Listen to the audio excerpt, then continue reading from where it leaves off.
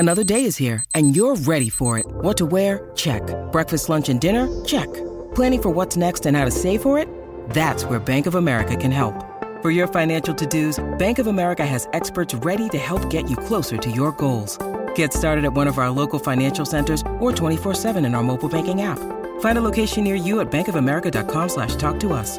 What would you like the power to do? Mobile banking requires downloading the app and is only available for select devices. Message and data rates may apply. Bank of America N.A., member FDIC. The loudest, the biggest, the brashest. New York is its own character in every play. The bad thing about New York is the pressure. You're always under pressure. Here are the stories about those plays. It's New York Accent with Damon Amendolara. I said, you guys don't remember, but in '86, y'all was knee-deep with Lawrence, knee-deep with Sims, knee-deep with Bavaro, knee-deep with Joe Mars, knee-deep with Harry Carson. Nobody wanted to talk to me. And I said, now look at you. Otis Jerome Anderson is one of the most unlikely heroes in New York sports history. Better known as OJ, he came to the Giants in a mid-season trade when most assumed he was washed up. He was nearing 30, his production was waning, and the team that had drafted him, the Cardinals, found his replacement. But Bill Parcells had a hunch. His '86 Giants had a championship defense, but struggled to score points early. The offense was centered on the run, so Parcells, the Riverboat Gambler, agreed to bring in OJ as an insurance policy for star running back Joe Morris. It was a second and a seventh rounder they sent to the Cardinals. For 2 years, OJ barely saw the field. In fact, if you look at his 1987 stat line, it's kind of depressing. 2 carries, 6 yards. That's the whole year. Despite watching games with Giants fans and Houlihan's down the street from the Meadowlands. I mean, he was on the team. He refused to get bitter and found a role as a goal line guy in '88. Then, in '89, the football gods looked down and said, okay, OJ, now's your chance. And boy, did he make the best of it. OJ Anderson retired as the 8th all-time leading rusher in NFL history, but still hasn't gotten the call to the Hall. Yet. It's challenged his faith in the voters, but things have a way of coming around for this guy. Here's the story of the trade, the Super Bowl MVP, the uppercut to Mark Kelso, and his Canton resume. It's Otis Anderson's New York Accent. My man, OJ, how you doing? Hey, man, I'm just happy to be alive. Just glad I'm upright. You always have such a good attitude. You're a guy that every time I've had a chance to talk to you, smile on your face, as you said, good attitude, happy to be alive. Is it good right now to be Otis Anderson? Good life? Absolutely. I started a business with Lawrence, and we're starting to do some things, and can't wait for golf season to open up so I can start working on my golf game. And yeah, it's good to be OJ right now. Who golfs more, you or LT? Oh, by far LT, because he in Florida and I'm up here in Jersey. Okay. Yeah, I feel like LT is on the golf course just about every day, right? No, he's out there every day. Yes, not just he's every day. Yes. Yeah. So you grew up in Florida and you end up attending University of Miami, and people will think, well, the glitz and glamour of the U and the Hurricanes. But when you attend Miami, it's well before the glitz and the glamour of the Hurricanes and their glory years of the 80s, 90s, and beyond. Before you got there in the 70s and late 60s, they were lucky to be a winning team, an above 500 team. It was before all the championships. What drew you to play for the Canes in the 70s when you went there? Well, Miami was an independent school, and it played against all the major universities. And the exposure that you will be getting playing against all of those independent playing against major universities, I don't have to go to Alabama or Auburn or Ohio State or Oklahoma to get exposure, because those teams play major teams. I can go to Miami, and we played all those top teams like that. If you look back at my freshman year, we played Oklahoma, which was number 2 in the country. We played Notre Dame. We played Nebraska. We played Navy. We played Colorado. We played University of Houston. Going to Miami, it gave you exposure. All you had to do is just try to capitalize on it and try to do something positive. So, in fact, going to Miami, the exposure came from the big teams that you played, not because you played at the U, because you guys weren't really even playing in bowl games. Your 4 years there, you didn't play in the postseason, did you? No, we were everyone's homecoming. I never knew that. It was amazing that I mean the first away game we had, it was homecoming. I'm like, dude, how can we beat somebody homecoming? But back in the day, that's what we were. The teams knew that on their schedule, if they had Miami, they was assured that they were going to win that game. And if you don't remember, we was 2-8, 2-8, 3-8, and the last year was 6-5. So yeah, we was there when homecoming, and the two teams that we beat, they wish they didn't have us at their homecoming because they didn't win probably didn't win another game after we beat them. The year after you depart is when Howard Schnellenberger takes over. Ultimately, he helps rise Miami to prominence, and in 1983, they win the national championship game. That's only 4 years after you left. Was it shocking to you to see the rise of the U after you were gone? Well, people don't remember, but Lou Saban was the man who really started the transition. My senior year, he brought in the class of Jim Kelly, Mark Rick, Mark Rush, a guy named Lester Williams, Jim Swain, Malcolm Simmons, just a nucleus of good players that eventually, if you know, Kelly didn't win anything either, but as soon as Kelly left, they started winning. But he brought in that class, and Howard just capitalized on it because they were freshmen, and I was a senior, and Howard checked my eligibility, had none, so I was going to the pro. And that year, Miami ended up going to the Peach Bowl. I had a chance at Miami to be a runner for Super Bowl teams. That year, the Steelers and the Cowboys were playing in Super Bowl and Orange Bowl. And I had the chance to pick up their family members from the airport. And when I went to the hotel and saw how big those guys were, I called my mom and told my mom that I don't see it happening. I just didn't see my size playing against L.C. Greenwood, Joe Green, Dwight White, Lambert, and Lamb, and Mel Blunt and Donnie Shell. It just was impossible. I remember seeing those guys, and it just mesmerized me to be how big they were, and I just felt that I didn't have a chance. Wow. So you had such a standout senior year at Miami. You were the first player in school history to have over 1,000 yards. You broke George Foreman's career rushing record at the U, and yet you didn't really feel like you could play. You end up getting drafted in the top 10 that year, and the team right before you get selected number 8 by the Cardinals is, yes, the New York Giants, who select quarterback Phil Simms. You thought that you might be going to New York, didn't you? I did. Ray Perkins flew into Miami on Friday, took me out to dinner, told me that they was picking 7th in the first round, and they were going to pick me. He got an easel from the restaurant, wrote some plays up, showed me some things. He said, "We got you. Don't even worry about it." And then I came home on Saturday. I called my agent, asked my agent, can I tell the first 6 teams that don't think about drafting me? Because I know Dorsett did something like that, and it worked for him. And I said, I tell the first 6 teams not to draft me and that I wouldn't play for him. And he said, sure. And I put a little statement out. And then that Sunday, the Cardinals called me up and said, hey, we're picking 8th in the first round. And, we want to know what you like being a Cardinal. And I think it was Larry Wilson, player personnel. I said, you know what? I would love to play for the Cardinals, but I doubt if that's going to happen. I'm going to be a Giant. And he said, but what if? I said, well, then what if? I said, but I'm going to be a Giant. So I was so confident because of Ray Perkins, the head coach, telling me that he was going to draft me. Wow.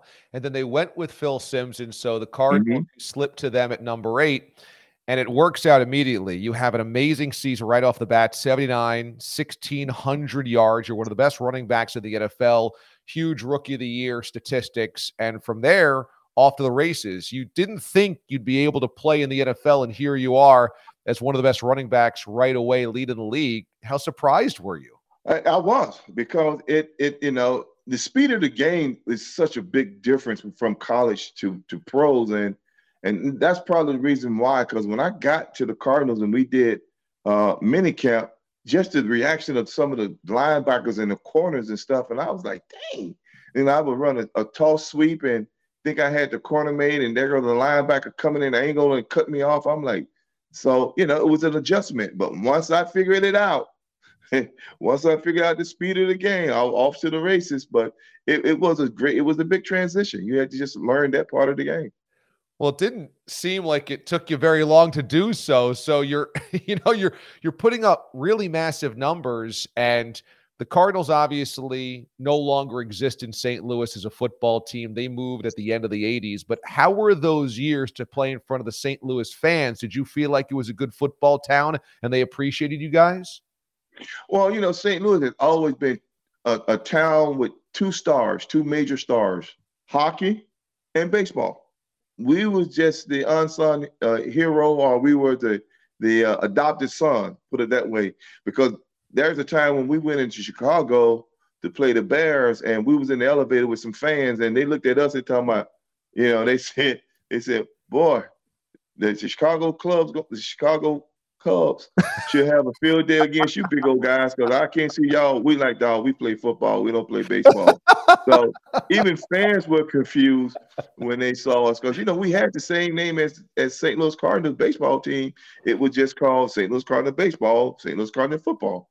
We both had the red bird. So, our identity was already in jeopardy just because of we were so much like the baseball team. And hey, they won championships. So who are we? Your success on the field is not mirrored by wins. In your first 6 seasons, you have 5 1,000-yard campaigns. The only season you didn't was the strike-shortened year of 82. If they play the full season, you probably have another 1,000 yards right there. So you're trucking along, but you guys only make the postseason once. You have a couple of losing seasons, and you don't win a playoff game. Does the losing start wearing on you by the time that you're there 4, 5, 6 years? No, because we knew we weren't ready. We knew we were building something. I tell you what really hurt us was in 85, we had got the team where we needed. We had Al Bubba Baker anchor one end, Curtis Greer the other end. We had Rush Brown. We had David Galloway. We had Leonard Smith, strong safety, Lonnie Young, free safety, Cedric Mack, corner, Lionel Washington, corner. Linebackers were Charlie Baker, Calvin Favron, and EJ Jr. in the middle. We had finally put a defense together, consist of players who have come from winning program. And then we had offensively, we had me on one side, Roy on the other side. We had Doug Marsh tight end. We had Louis Sharp, Trudy Robinson, offensive tackles. We had Joe Bostic as a guard. We had Lance Smith as another guard. We had Terry Steele as a guard. So we had we had Lomax quarterbacking. We had Stump Mitchell. We had Randy Earl Farrell, Randy Love, and Willa Harris. Those were our running backs. So we had the team to compete. Now in 84, we missed a field goal that would have gave us the title against Washington. Had we made a field goal, we would have won the division. And then in Green Bay, we was kicking Green Bay butt. And I go down I think the first or second quarter, and then Pat Tilley go down, and that takes away our offense. But before that, we was running the ball, we was moving up and down the field, we was giving it to Green Bay. But I went down, Pat went down, and some more players went down, and then in 85, I got hurt, missed 9 games. Stump came in, and Bidwell said that was enough. Said we were back to where we started when Coach Hannaford took over, and he thought we was going in reverse. But if he would have gave us 86 with Jim Hannaford, we'd have turned the corner. That Green Bay game you're talking about was the playoffs first round in 1982. Yep. You guys lose that game, okay. And then Stump was Stump Mitchell, who, when you got injured, came in and performed really well, and he was a good running back. It's kind of amazing to me, spoken to a lot of players of your era, not many can recite most of the roster of their team from 40 years ago and recite the schedule of their freshman year in college. Your mind is super sharp. You say like there's a lot of wear and tear in football, but you must feel fortunate that your mind is still as sharp and your memory is still as good as it is. Long-term memory is good. Short-term sucks. I mean, you could tell me something like now and ask me that question again 3 minutes from now. I would say, "What question you asked?" Yeah, but I was blessed. I was blessed. I'm like all player to play the game. I had concussions and things like that, but some people are worse than others. But when you play a game and you play the position I played for, as long as I played 14 seasons, you're not going to walk out of there unscathed. That's for sure. We come to the 1986 season, and as you said, Bidwell wanted to do some different things. I think for Giants fans, the sense was in 86 that you were disgruntled. You didn't want to be in St. Louis anymore. How did you feel about getting traded to the Giants that year? Well, we just had hired Gene Stallings, and Stallings and we didn't see eye to eye from the get-go. And, when you have a new coach and you have an Asian player, who you going to get rid of? A player. So when they did trade me, Bidwell came by and told me it wasn't personal, it was just business. And he shook my hand, and off I went to New York. So there was no ill will. You didn't feel any resentment about getting traded that day. I did. I mean, I was blown away. I didn't think that was possible. We had played the Giants that Sunday, and Jim Burke had mentioned to me on the field after the game, "How would you like to be a Giant?" And I was adamant to him about there's no way that the Cardinals would trade me. I'm their franchise player. And not only that, trade me into the same division. That was never heard of. And why would you do that? And then you had to play us had to play them again. So I didn't think that was possible. I didn't think that Gene Stallings didn't want me as that bad, that he wanted to get rid of me. And the sad part about it was the Giants wasn't looking for me. They were looking for a kickoff return and punt returner, and they wanted Stump Mitchell. And Coach Stallings said, no. What if we give you O.J. Anderson? And from what I understand, Coach Parcells like, "You mean you giving up O.J.?" And they said, "Yeah, we can make a deal for him." And from what I heard, he went and talked to George Martin, Harry Carson, and Lawrence Taylor, and Jim Burke. He asked Jim Burke, because Jim Burke and I went to Miami for 2 years, and he asked Jim Burke about my character. And Jim Burke said, "You know how to get a better player who compete every down, don't drink, don't smoke, don't swear. You get a player that loves to win." And from what George Martin and Harry and Lawrence said, they told Parcells, "Please, if you can get this son of a gun, you get him, because we're tired of chasing him and hitting him, and he would be a big asset to us." And that was part of the reason why they ended up making that deal. I mean, it was for a second-round draft pick and a fourth-round draft pick. And the Cardinals ended up trading both picks for, I don't know, for whatever, but it don't surprise me what they did back then. So. Wow, yeah. That's such a great background on that trade. It ends up being one of the great trades in Giants franchise history, but it's got to be a little. I think so. Yeah. But it's got to be bittersweet for you, because even though the Giants are a great team, they're a runaway freight train in '86. They end up being the 1 seed, 14-2. Joe Morris is having a career year, so you're not going to see the field. You're part of a Super Bowl potential team, but you know that you're not getting many carries. So was it satisfying, or was it tough to go to a place where you weren't going to play much?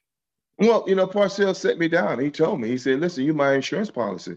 He said, "I want you to learn offense, the fullback position, because we need some help in that position. Maurice is a great blocker, but we want to be able to put you and Joe Morris on the field at the same time and let a team guess on who's going to get the football."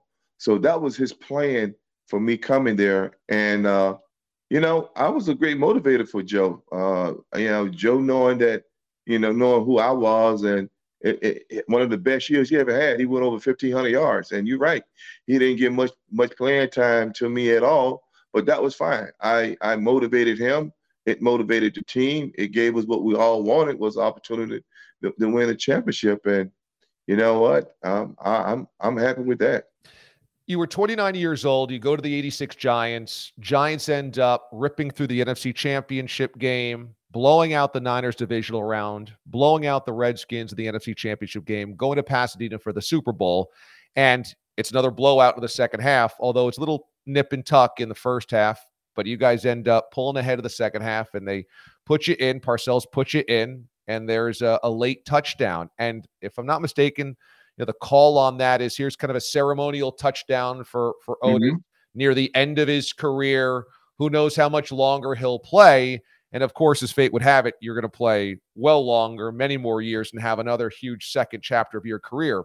When you score that touchdown, are you thinking, oh, this is a nice cap on my career? Or are you thinking, no, I'm not done yet? Well, I didn't think I was done. I felt exactly what you said. I felt it was a great appreciation for the 7 years in St. Louis that I was committed to, and the player that I was. Like you said, I was one of the elite running backs the first 7 years of my career as a Cardinal. So it works. It was great for me to have that feeling, but it was like, if in case Bill said, in case you never get here again, here's an opportunity for you, and I understood exactly what he was saying, and I was able to get in the end zone. But what people don't realize is that 88, the Giants actually, and Parcells sat and told me that, listen, after 87 season, he said, we don't bring back Asian running backs. We don't bring back running backs to make a lot of money. If you come back in 88, you have to come back with a significant pay cut, and hopefully you make the team. I was not invited to the off-season workout program in 88. Wow. I was not invited because they invited certain players and they sent out the list. He told me I didn't have to come. I know what that spelled. I was like, if I don't come back up there, out of sight, out of mind, there's no way he's going to allow me in training camp to even have a chance. So I packed my bags. I went up to New Jersey, and the first day of off-season workout program, I remember showing up. I went to the reception to be let in, and the reception went through the list and said, you're not on the list. I cannot let you down. I have to first get some clearance. Wow. And I had to call Johnny Parker, who was the strength and conditioning coach. He had to get permission for Parcells. Johnny Parker called Parcells and told Parcells that I was upstairs wanting to come to the off-season workout program. And Bill Parcells said, during the off-season, if you lived out of state and flew in, they gave you a stipend a little more than they gave the in-state players. And being out of state, I thought I was going to get a stipend. Bill said he can come, but we're not paying him. So my whole first half of off-season workout program, I was not given a stipend. And he did allow me to work out.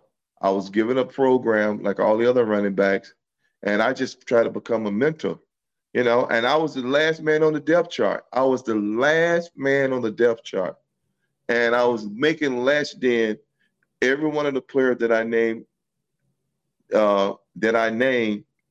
And before I went there, I was making more than every person that I was named, and they cut me all the way back. I was hurt. I was just, but I figured it wasn't about the money. If you love the game, you just go play it, because ain't no other job out there in the world going to give you the opportunity that you're going to get playing football. So I took the pay cut. I went up there on my own.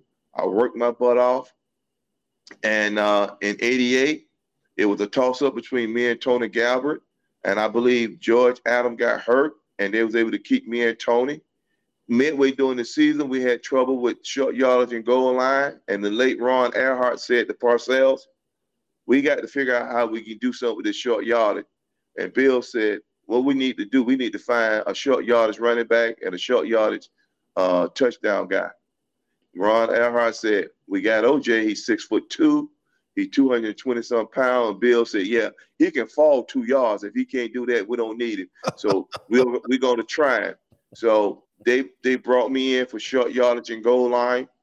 And that's why I started making my name. It was crazy because whenever I went on the field, everybody knew I was getting the ball. Everybody knew that it was third and either 1 or 2 or 3 yards.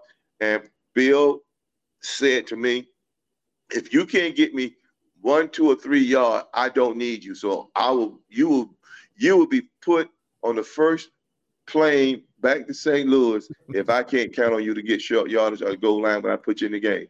So you talking about threat and peer pressure? I had incentives. My incentives was to make sure that I got them first down. I didn't care what it took. That's all I did. And everybody kept saying, Otis, my man. Everybody would say when I came in the game, give it to Otis, my man. Otis, my man. So people started chanting that. And the defense would shift when they saw me because they knew the formation. They knew where I was going. And Bill, I said to Bill many times, Coach, can we switch and go opposite? Because everybody said, I don't care. You need to make the first down. I don't care. They know that. So now you know. So make it happen. So in 88, that's what I did. And I did so well in 88 that in 89, they invited me back. They wanted me. They sent me all the information. They brought me back. And thank God that they did, because in 89, Joe Marsh get hurt, and then I become the starter. And I make comeback player of the year, go over 1,000 yards, and everything is glory. They was able to increase my pay. So, God is good. Man, that is such an incredible story. In 88, you only get 65 carries that year, but you score 8 touchdowns. There's only 200 yards rushing, but you score 8 touchdowns. So you become one of the great goal line backs in the game. It sounds like it might have been complicated how you felt about Bill Parcells, because in 86, you're only there for half a season, and he feels strongly enough of a bond to you that he wants to reward you in the Super Bowl with a touchdown carry. But shortly thereafter, you're not even getting an extra stipend to work out for the team. You're not even allowed on the security clearance list. So do you have kind of conflicting emotions at that time about your loyalty to Bill? Well, at that time, I didn't really know Bill. So it did, I didn't know him in order to really have an opinion other than, playing against him, and he seemed to be a good coach. I learned quickly, how he functioned and how he thinks. And I became one of his guys. I became one of his guys because I worked hard. I didn't complain. I took my role and I ran with it.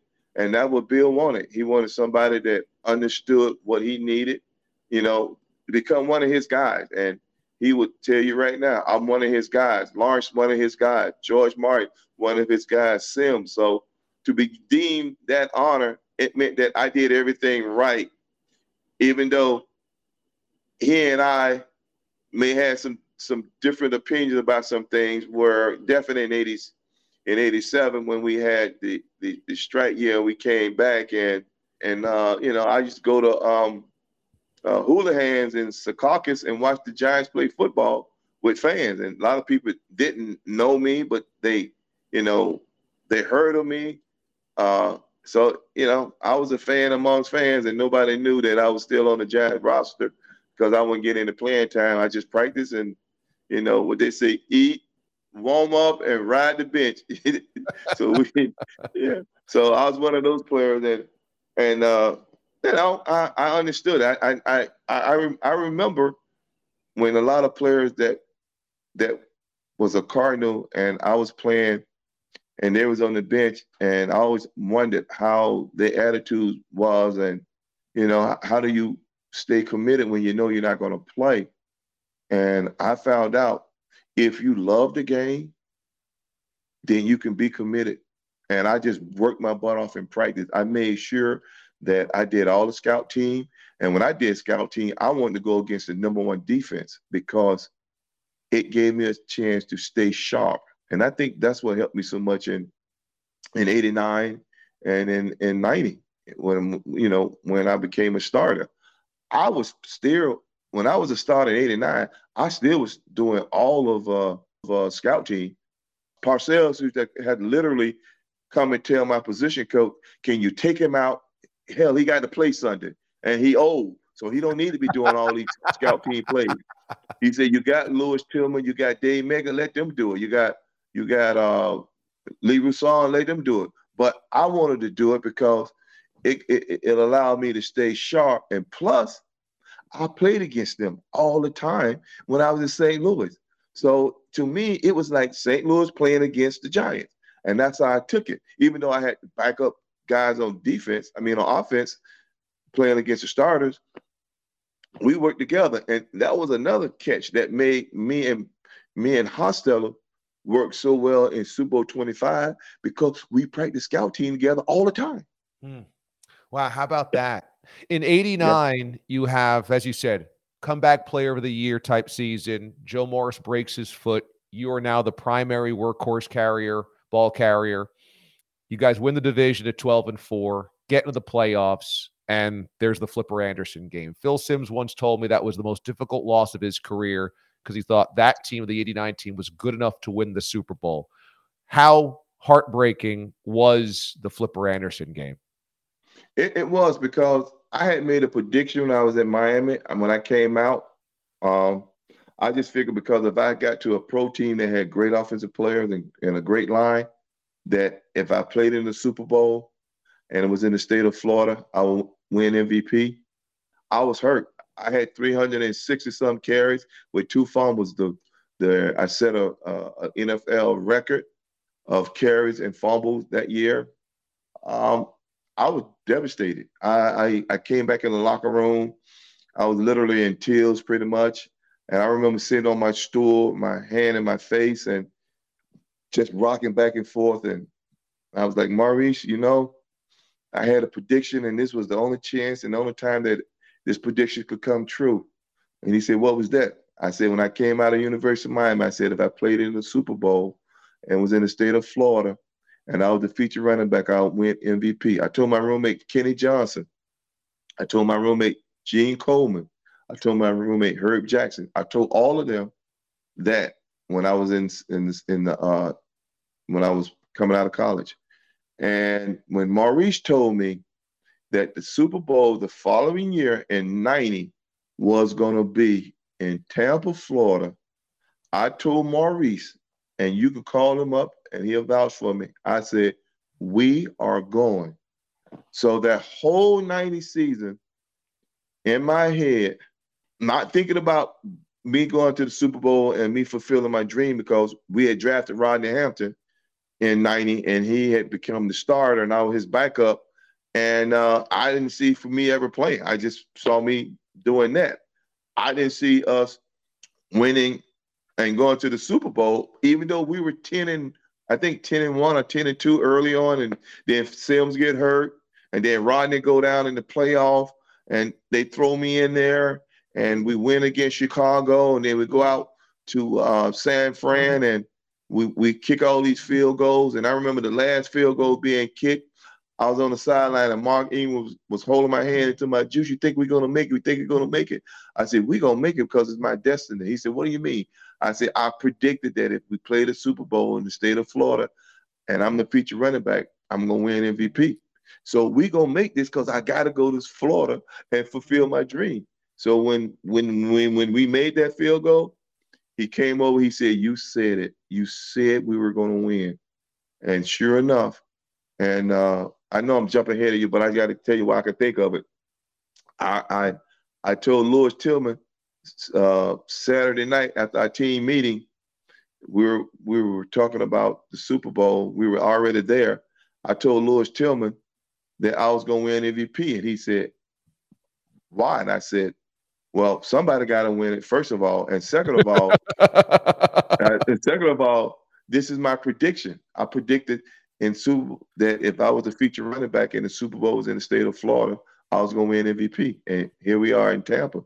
So when it happened, Lewis Tillman was the first guy that greeted me when I came in the locker room. He jumped up on me. He said, Daddy, you said it, Daddy, and you did it. You said it and you did it. So now we can backtrack to everything else you want to get to. But yeah, I had to get it out while I had it going. I wasn't going to stop you. I love that story. You know, in Yeah. 1990, as you said, you guys are 10-1. Looks like a collision course with the San Francisco 49ers again. You guys had always played them very, very well in the playoffs. Missed a chance in 89. They win the Super Bowl. 90 comes. You guys have that clash, both 10-1, Monday Night Football. That's the classic. Sims and Ronnie Lott are barking at one another after the game. Mm-hmm. A 7-3, the Niners survived that. But you know, again, you can play with the Niners. You guys know you're good enough to beat the Niners. But late in the season, in December, you guys are getting to the playoffs, and down goes Phil Simms, injured for the rest of the year. He's on crutches against the Buffalo Bills of all teams. He gets injured. At that point, it's unknown Jeff Hostetler. Do you guys feel like your Super Bowl chances are over when Simms goes down? No, we felt Jeff brought a different flavor to the team because he was a scrambler. He was a guy that would, if he didn't like it, he would take off and run, and it caught a lot of teams off guard. I think that what made him unique because Jeff, believe it or not, Jeff played every position on offense and every position on defense. I mean, on special team. He was the gunner. He was the punt protection guy. He was on field goal. He was a holder. He did everything. He was an all-purpose guy. And again, he and we spent a lot of time together running scout team plays. So I knew that we could keep going. And I knew Jeff just needed a chance because, what people don't realize is that Jeff and Bill had a big stink. And Jeff wanted to be traded. And Bill almost gave him his wish. And behold, Simms get hurt.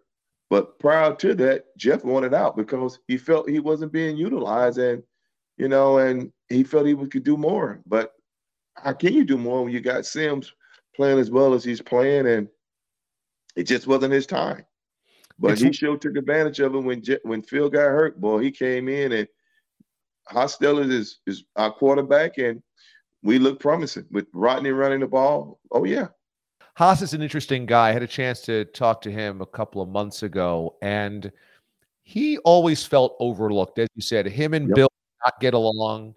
He never considered himself a Parcells guy. I don't think Parcells was ever warm or, inviting to him. And so he felt as an afterthought. He gets this chance, and I don't want to say he was bitter because I don't want to put words in his mouth, but was he at times a difficult guy to read?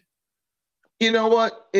When you play behind somebody who's a pretty darn good quarterback, and Simms had the team, ever since he came in as the leader, and our backup is hard to steal the team, unless something catastrophic happened, which it did. But it's hard when your quarterback is that stud guy back there who's been there before and won championship. And so, it's hard. It's hard to take that away from Simms. But Hostetler was a darn good quarterback. He just was in the wrong place and could never showcase his true talent until that injury took Simms. And he showed everybody, not only is he a good quarterback, but he's a strong-minded quarterback that can play through adversity. That's a really good way to put it. And all those field goals you talk about are the NFC Championship game. Matt Barr comes in and drills 5 field goals, including one as time expires, as you guys knock off the 49ers in one of the great playoff games, certainly of the era, I think, ever, and you stop the three-peat. How sweet was that victory to know you went to Candlestick and you beat the 49ers and you knock out Joe Montana? I mean, to me, that has to be one of the most emotional victories of any of your teammates and your careers. How did that feel? Well, it was a great feeling, but what was unique about that was the week of that practice, we come in on Thursday, and after practice, Bill Parcells sat down with us in a team meeting. He said, "Man," he said, "we can pack for the weekend or we can pack for the week. He said, I'm bringing a big suitcase because I'm packing for the week. We all went crazy because what he was basically saying to us is, you beat the 49ers, you go straight to the Super Bowl because there was no week in between. Right. And we went crazy because he had the mindset to challenge us that way.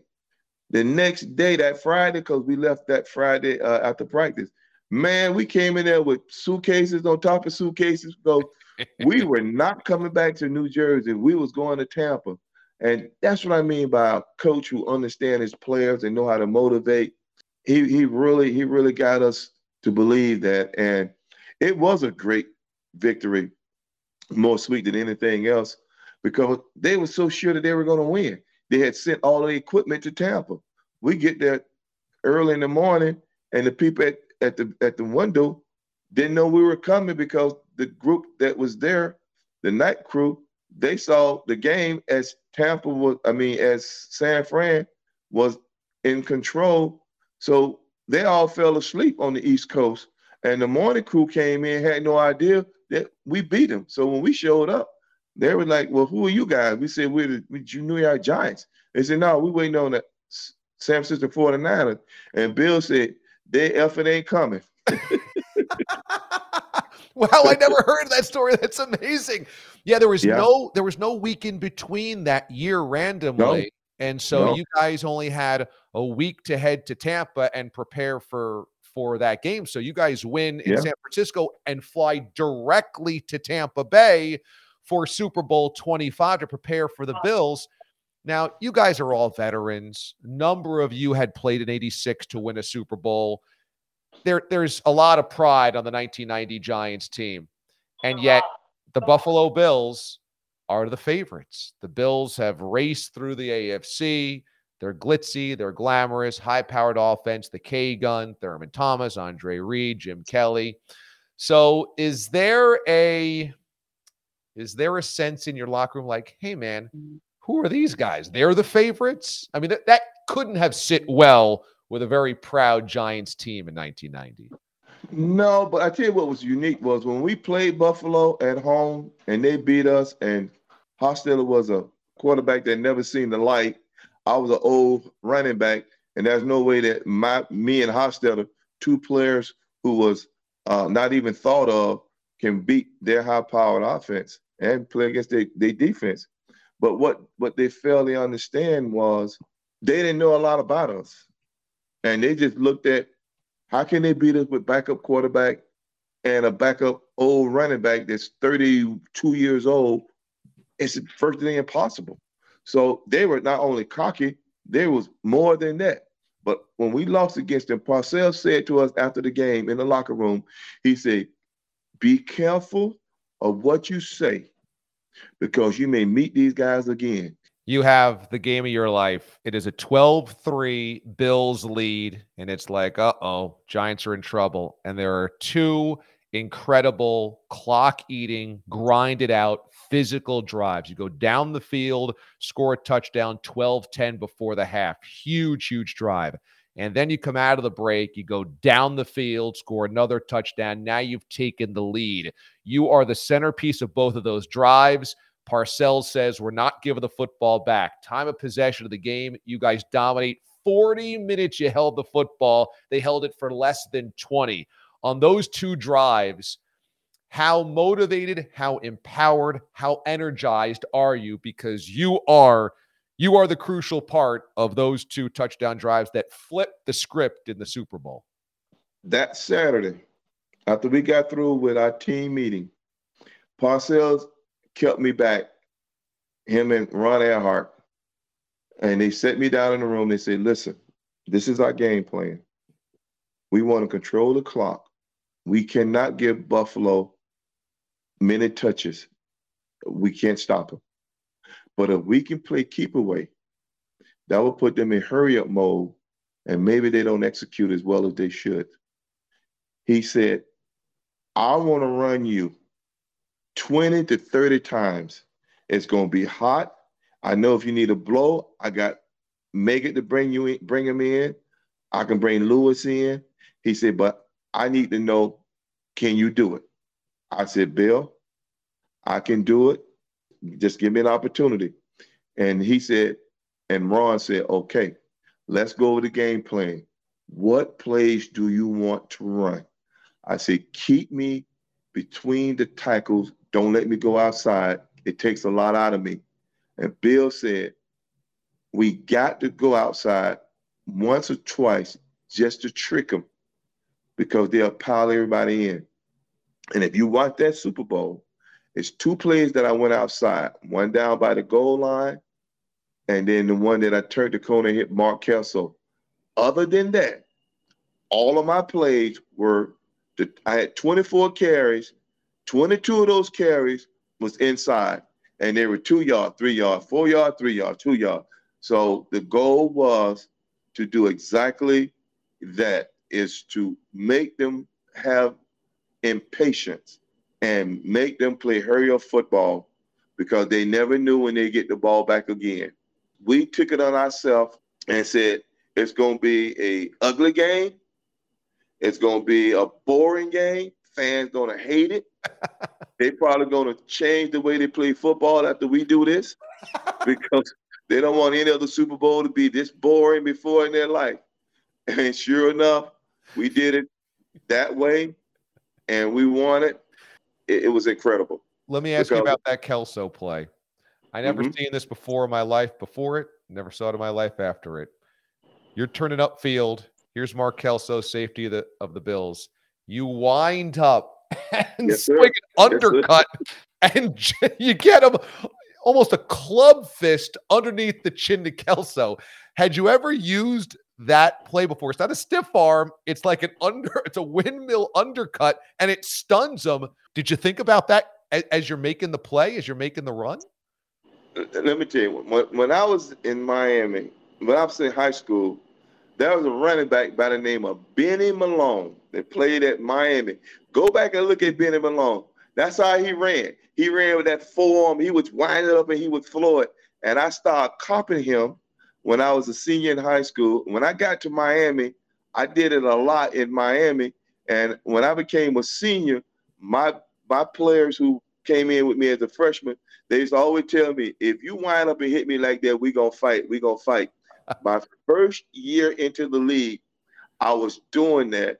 And I remember my defensive coordinator coach, Coach Bettis, pulled me to the side my rookie season. He said, let me tell you something.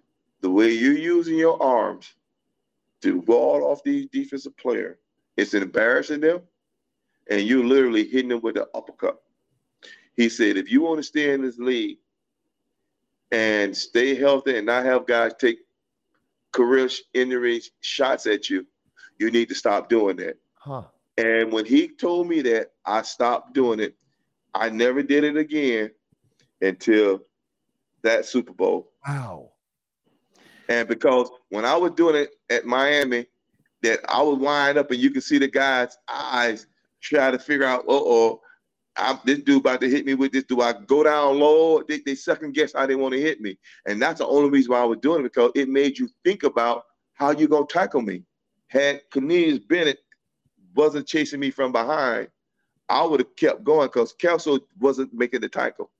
I was going through him. But his eyes lit up when I wind up. He wouldn't worry about tackling me. He was worried about how to duck this forearm. And I knew that would do that because I'd done it way back in the past. That's amazing. Wow, that's a great story. So You guys have the 20-19 lead. Bills have the frantic last drive. They line up for the 47-yard field goal. Scott Norwood lines up and pushes it wide right. From your vantage point on the sideline, do you think that it's good, or do you know that it's no good and you guys have won? Get another insight. During pregame, Norwood was hooking everything left. Every kick he made during pregame was hooked left. So when the game came down to that kick, he knew that if he started right, it was going to draw back in because he had been hooking them that way. From my vantage point, which was toward the end of the sideline, closer to the locker room, because had they made it, I was not going to be a good sport. I was going in, forget that shaking hand and all that crap. I was done. Now, what was unique was Disney that Saturday had interviewed 5 players that they felt could be impact players that could also be MVP. Hostetler, Lawrence, Leonard Marshall, myself, and Banks. On Buffalo side, it was Andre Reed, Jim Kelly, Thurman Thomas, Bruce Smith, and Cornelius Bennett were the 5 players they had picked. On Saturday, they gave us all an opportunity to say, I'm going to Disney, or I dedicate the win to the troops. I said, since it was the Gulf War, I said, if I happen to be MVP, I want to say, dedicate the win to the troops. I don't know if I was the only one that thought of that, but I know I'm the only one in the history of Super Bowl that ever been played. I'm the only one that never said going to Disney. I'm the only one that said that. Wow. Now, when I'm sitting there looking at the field goal, I didn't look at Norwood. I was looking at the Bills sideline. Andre Reed, Mar Levy, and James Lofton were grabbing hands. And when that kick went up, their hands started up in the air as to show a victory motion. And then I just saw them drop loose, and I turned and I saw the ball stay right. And at that point in time, Disney was running behind me saying, dedicate this win to the troops. Dedicate this win to the troops. And I kept going, what? And then I thought about what they had said. So I started saying it. And we had one more play to go because there was still time on the clock. I had no idea that I was the Super Bowl MVP. I thought I was Disney MVP until I got into the locker room and Louis Tillman told me I was the MVP of the Super Bowl. And Bill Parcells came over to me, gave me a big hug, and said, congratulations, you're the MVP of the Super Bowl. Man, what a storybook ending to a long saga for you to have gone through what you did, shut out of the team facility, didn't know if you were going to have a job, getting the veterans minimum, last player on the depth chart to now Super Bowl MVP. And you do it in the state of Florida as you predicted. That must have been an overwhelming moment after the game. How did that all feel? Oh, God, it was incredible. It was an incredible feeling. And you know what? I left something out that meant a lot to me, and I'm going to tell you what it was. When I got traded in '86 and we won the Super Bowl, and you know, media day, everybody's sitting down on the field with tables in front of them, stands in front of them, and everybody was getting interviewed. I was sitting high up in the stands, so far up there. I was looking down and I was just saying to myself, one day, this is going to be me. Everybody going to want to talk to me. I said it to myself, literally almost in tears, because nobody wanted to talk to me. I was not a conversation piece. And I remember one of the news guys started coming up the steps, and he got 3/4 of the way, and he looked and saw how far it was, and he just waved and turned around and went back down. It's like it was too far for him. And I said, one day, they all going to want to talk to me. And when we had media day in Super Bowl 25, I told all of the reporters, I said, you guys don't remember, but in '86, y'all was knee deep with Lawrence, knee deep with Sims, knee deep with Bavaro, knee deep with Joe Mars, knee deep with Harry Carson. Nobody wanted to talk to me. And I said, now look at you. Super Bowl 25, we're getting ready to play the biggest game of my career, and all you guys want to talk to me. How sweet it is. And I remember one of the reporters said, you're right, OJ. We probably should have paid more attention to you. He said, but you got to remember, you got traded and you ain't done none yet. And that's why we didn't want to talk to you. And that shut me up right then and there. I said, you got that on me. What's your question, guys? Let's go. What sweet vindication for you. It just must have been an amazing, capper to your career. You played 2 more seasons for the Giants and retire after the 1992 campaign. Mm-hmm. And you finished your career with more than 10,000 yards. Now I'm going to list off a couple of players that have fewer yards than you do that are in the Pro Football Hall of Fame. Great. Please tell me who they are, because I'm trying to figure out why in the world am I not there? What did they do differently than what I've done, other than maybe play in a generation where the people who know about my career are passed away, those people, and the new people saw these young guys play and figured they don't even know about me. So go ahead. I'd like to know who they are. So there's John Henry Johnson, who played far before you, Leroy Kelly as well. And then we get into a more modern era with you and your contemporaries. Larry Zonka was before you, but Zonka, of course, was a big part of the Dolphins 72 team. Jim Taylor was a big part of the famed Packers sweep and the Vince Lombardi teams.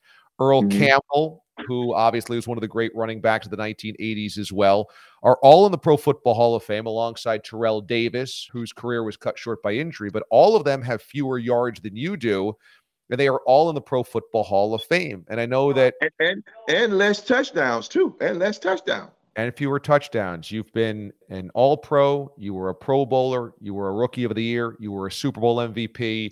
You have more yards than those other Hall of Famers. You cracked the mystical 10,000-yard club. So how disappointed are you that you haven't been called for the Hall of Fame yet? You know what? When you have, going back about 10, 15 years ago, that was a push for me to get in the Hall of Fame. When I retired, I was the 8th leading rusher in the history of the NFL. 8th leading rusher when I retired in 92. Bill Parcells, Joe Gibbs, Coach Belichick, Dick Vermeil, and the great Larry Holmes all wrote recommendation letters to the Hall of Fame about having me be considered. Those people, other than Larry Holmes, who was just a fan of football and was a fan who saw me play and appreciate my work, but them coaches I played against, if they sent letters on my behalf asking the Hall of Fame I should be submitted, and they didn't do it, I don't know why they didn't take those Hall of Fame coaches' word and players who played against me, who has definitely brought my name up quite a few times about my induction. I don't know what the criteria is. I have no idea how they base who they bring in, because it can't be about statistics. If it can't be about character, I got one of the great characters now. I just been inducted into the New York Giants Ring of Honor. I kept saying, if I can make the Ring of Honor on the wall of the New York Giants, there's nowhere in the world I shouldn't make the hall in Canton, Ohio. So from the wall to the hall should be my march. Well, I want to tell you, I believe that you're a Pro Football Hall of Famer for all the reasons that I just mentioned. Your resume stands alone, and it doesn't need any waxing from me. But I will also tell you, I hold out hope for you, and I think you should as well, because I just spoke to Joe Klecko. Klecko had a career in the 70s and early 80s. He retired before you did. He spent years waiting to see if you would ever get in. And I said, did you ever lose faith? He said, no, I never lost faith. I always believed that it could happen. Here I am. I have a feeling that ultimately the same thing will happen to you. It's going to be a longer wait than you wanted. But I feel like if Klecko got in, then there is a sense of history with the guys of your generation still, that there's people in there battling for you. So I want you to keep the hope, because Klecko got in.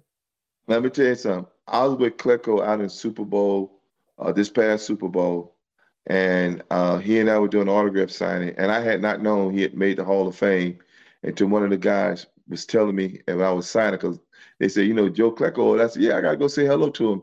He said, you might want to congratulate him. I said, what happened? He said he made the Hall of Fame. I jumped up from my seat, went over there, gave him a big hug and said, Joe, I'm so happy for you. I'm so happy. He said, I know, OJ. He said, I can't believe it. You know, he said, I'm here, man. I said, Joe, do me a favor. I don't know who runs it, but while you in there, please tell him you got a friend back in New Jersey that would love to get a phone call about coming to the Hall of Fame and being a part of it. I went there to see Harry get inducted. I think I saw Lawrence get inducted, and I made a promise to myself that I would not go back again until it was my time. I have not been back. I just said I want to go back until it's my time. So maybe, you know, why I am above ground. Like, people want to give you roses when you pass.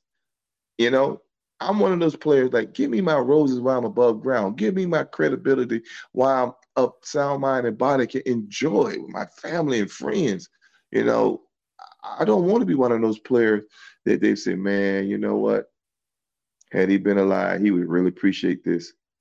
I want to enjoy that. I want to be one of those players that enjoy it. I don't know how long we all got on this earth. Guys my age are falling all the time. Guys a little ahead of me going. You just don't know when. And everybody want to give you flowers when you're gone. But give me my flowers while I'm above ground. And Hall of Fame, give me my nominee while I'm above ground and can appreciate it. That's all I ask for. I am going to push your cause because I believe you're a Pro Football Hall of Famer. I want you to keep the faith because I believe that it's going to happen and you will be recognized. Thank you. I got to tell you, OJ, this from the bottom of my heart, I couldn't be more thankful. I absolutely loved watching you play. You've been so gracious with your time before on my show, and this means a great deal that you took so much time to talk about your career with me. So thank you so much, and we'll keep politicking for you, buddy. Don't you worry. The battle ain't over in Canton, okay? Well, I appreciate you. I appreciate you giving me a platform to vent. I'm not bitter. I'm not bitter at all. I'm not bitter. I'm just a little surprised, but I'm not bitter. I do understand, and good thing comes to those who wait. So you know what? Everything that happened for me, it happens when you least expect it. And I go all the way back to when I was playing Little League football. We didn't have equipment because we just couldn't afford it. We were using high school equipment, big helmets, big shoulder pads. Okay. Time I graduate from there, they get brand new equipment. I go to high school. We never a winning program. We fought like heck. Never did win. We leave. We get good equipment. I go to Miami thinking that I'm going to be a part of a winning school and one day be able to play professional football. We don't win anything. The first 3 years of my career, the second year we become a winner. I go to the pros. I go to the pros thinking that one day I'll get a chance to play in the Super Bowl. 7 years go by. I give up that thought of playing in the Super Bowl and be the all-time leading rusher in the history of NFL. That was my goal when I realized that we weren't going to beat anybody and make the playoffs and go to the Super Bowl. So my focus was to become that player. But behold, like you said, you never know. I got a chance to fulfill one of my dreams, which is to play in the Super Bowl state of Florida, be MVP. Now I got a chance to maybe fill the other one. So I'm gonna wait. I'm gonna be patient. Got no choice but to be patient. And we'll see if they can get it right. We'll see can somehow they figure it out that those 7 or 8 players ahead of me, they are a good ball player by far. I'll take nothing away from them. But if you're going off statistics, I should be in there. Yeah, you're in that class. I should be in there. Yep, you're in that class of greatness. No doubt about it. Otis Anderson joining us here on New York Accent. OJ, you're the best. Thank you again. I appreciate it. And if I get in, please, do this interview again. Okay. I want you to say, start it off by saying, "I told you so." Yeah. You got it. That's a promise. All right, man. Thanks you so much. All right, bye-bye. Man, what a cool conversation with OJ. I thought I had heard all of the stories about the 1990 Giants, but there's some in there that even I hadn't heard before. And man, I love that story about he was shut out of the Giants facility. They didn't really even invite him there. He wasn't on the security list, and they dropped him to the bottom of the depth chart, 87, 88, and that he just kept grinding to find a role, to hang on with the team. And he was watching games at Houlihan's down the road from the Meadowlands with fans, and he was on the team. That's just incredible. So I asked you guys for emails last week, and I had mentioned that we were going to have OJ on my Saturday WFAN show, so I got some emails about that, and this one is from Scott in Nutley, New Jersey. You can email us, nyaccentpod@gmail.com. That's nyaccentpod @gmail.com. And Scott says, hey, DA, I heard you mention you were going to have O.J. Anderson on episode 2. What do you think is the defining play of the 1990 Giants? To me, you go to the NFC Championship game, and it's this epic brawl between them and the 49ers. I mean, San Francisco is the team of the decade. They're coming off back-to-back championships in 88 and 89. And Montana is still at the height of his powers. He's coming off these incredible performances in NFL MVP in 89. And the play that defines everything for me is the Leonard Marshall hit on Montana. Because on the play, Marshall is blocked down on the far side. He is crawling on all fours. He finally gets his head of steam and pow! Drills Montana in the back, finishing Montana's career as a 49er and flipping that entire game around. They've got to bring in Steve Young. It's before Steve Young is Steve Young as a perennial Pro Bowler and a future Hall of Famer. And the Niners are stunned. They are stunned. And it opens up the door for the Giants to win that football game. And it's this Giants seemed down to that season. They weren't the power team that the Niners were, and yet they just defied the odds and kept crawling on all fours and would just never say die. It's an incredible team. It's one of the most incredible championship teams, I think, in New York sports history, because as good as they were, they defied the odds. A backup quarterback in Haas, old OJ's, a backup running back to Rodney Hampton, beating the three-peat Niners, knocking out Montana, beating the Bills as huge underdogs. I mean, they did it all that season and hoisted the Vince Lombardi trophy. Hey, send me emails. nyaccentpod@gmail.com. nyaccentpod@gmail.com. Questions or comments, everything is welcome. Hopefully you enjoyed the first 2 episodes of New York Accent. You can also catch me weekday mornings on CBS Sports Radio on the national side of things. You can pop up the free Odyssey app to listen to me there, or Saturday afternoons, 1 until 3 o'clock on WFAN in New York. Thanks for listening. We'll see you on Tuesday with a fresh episode. This is New York Accent, an original Odyssey podcast.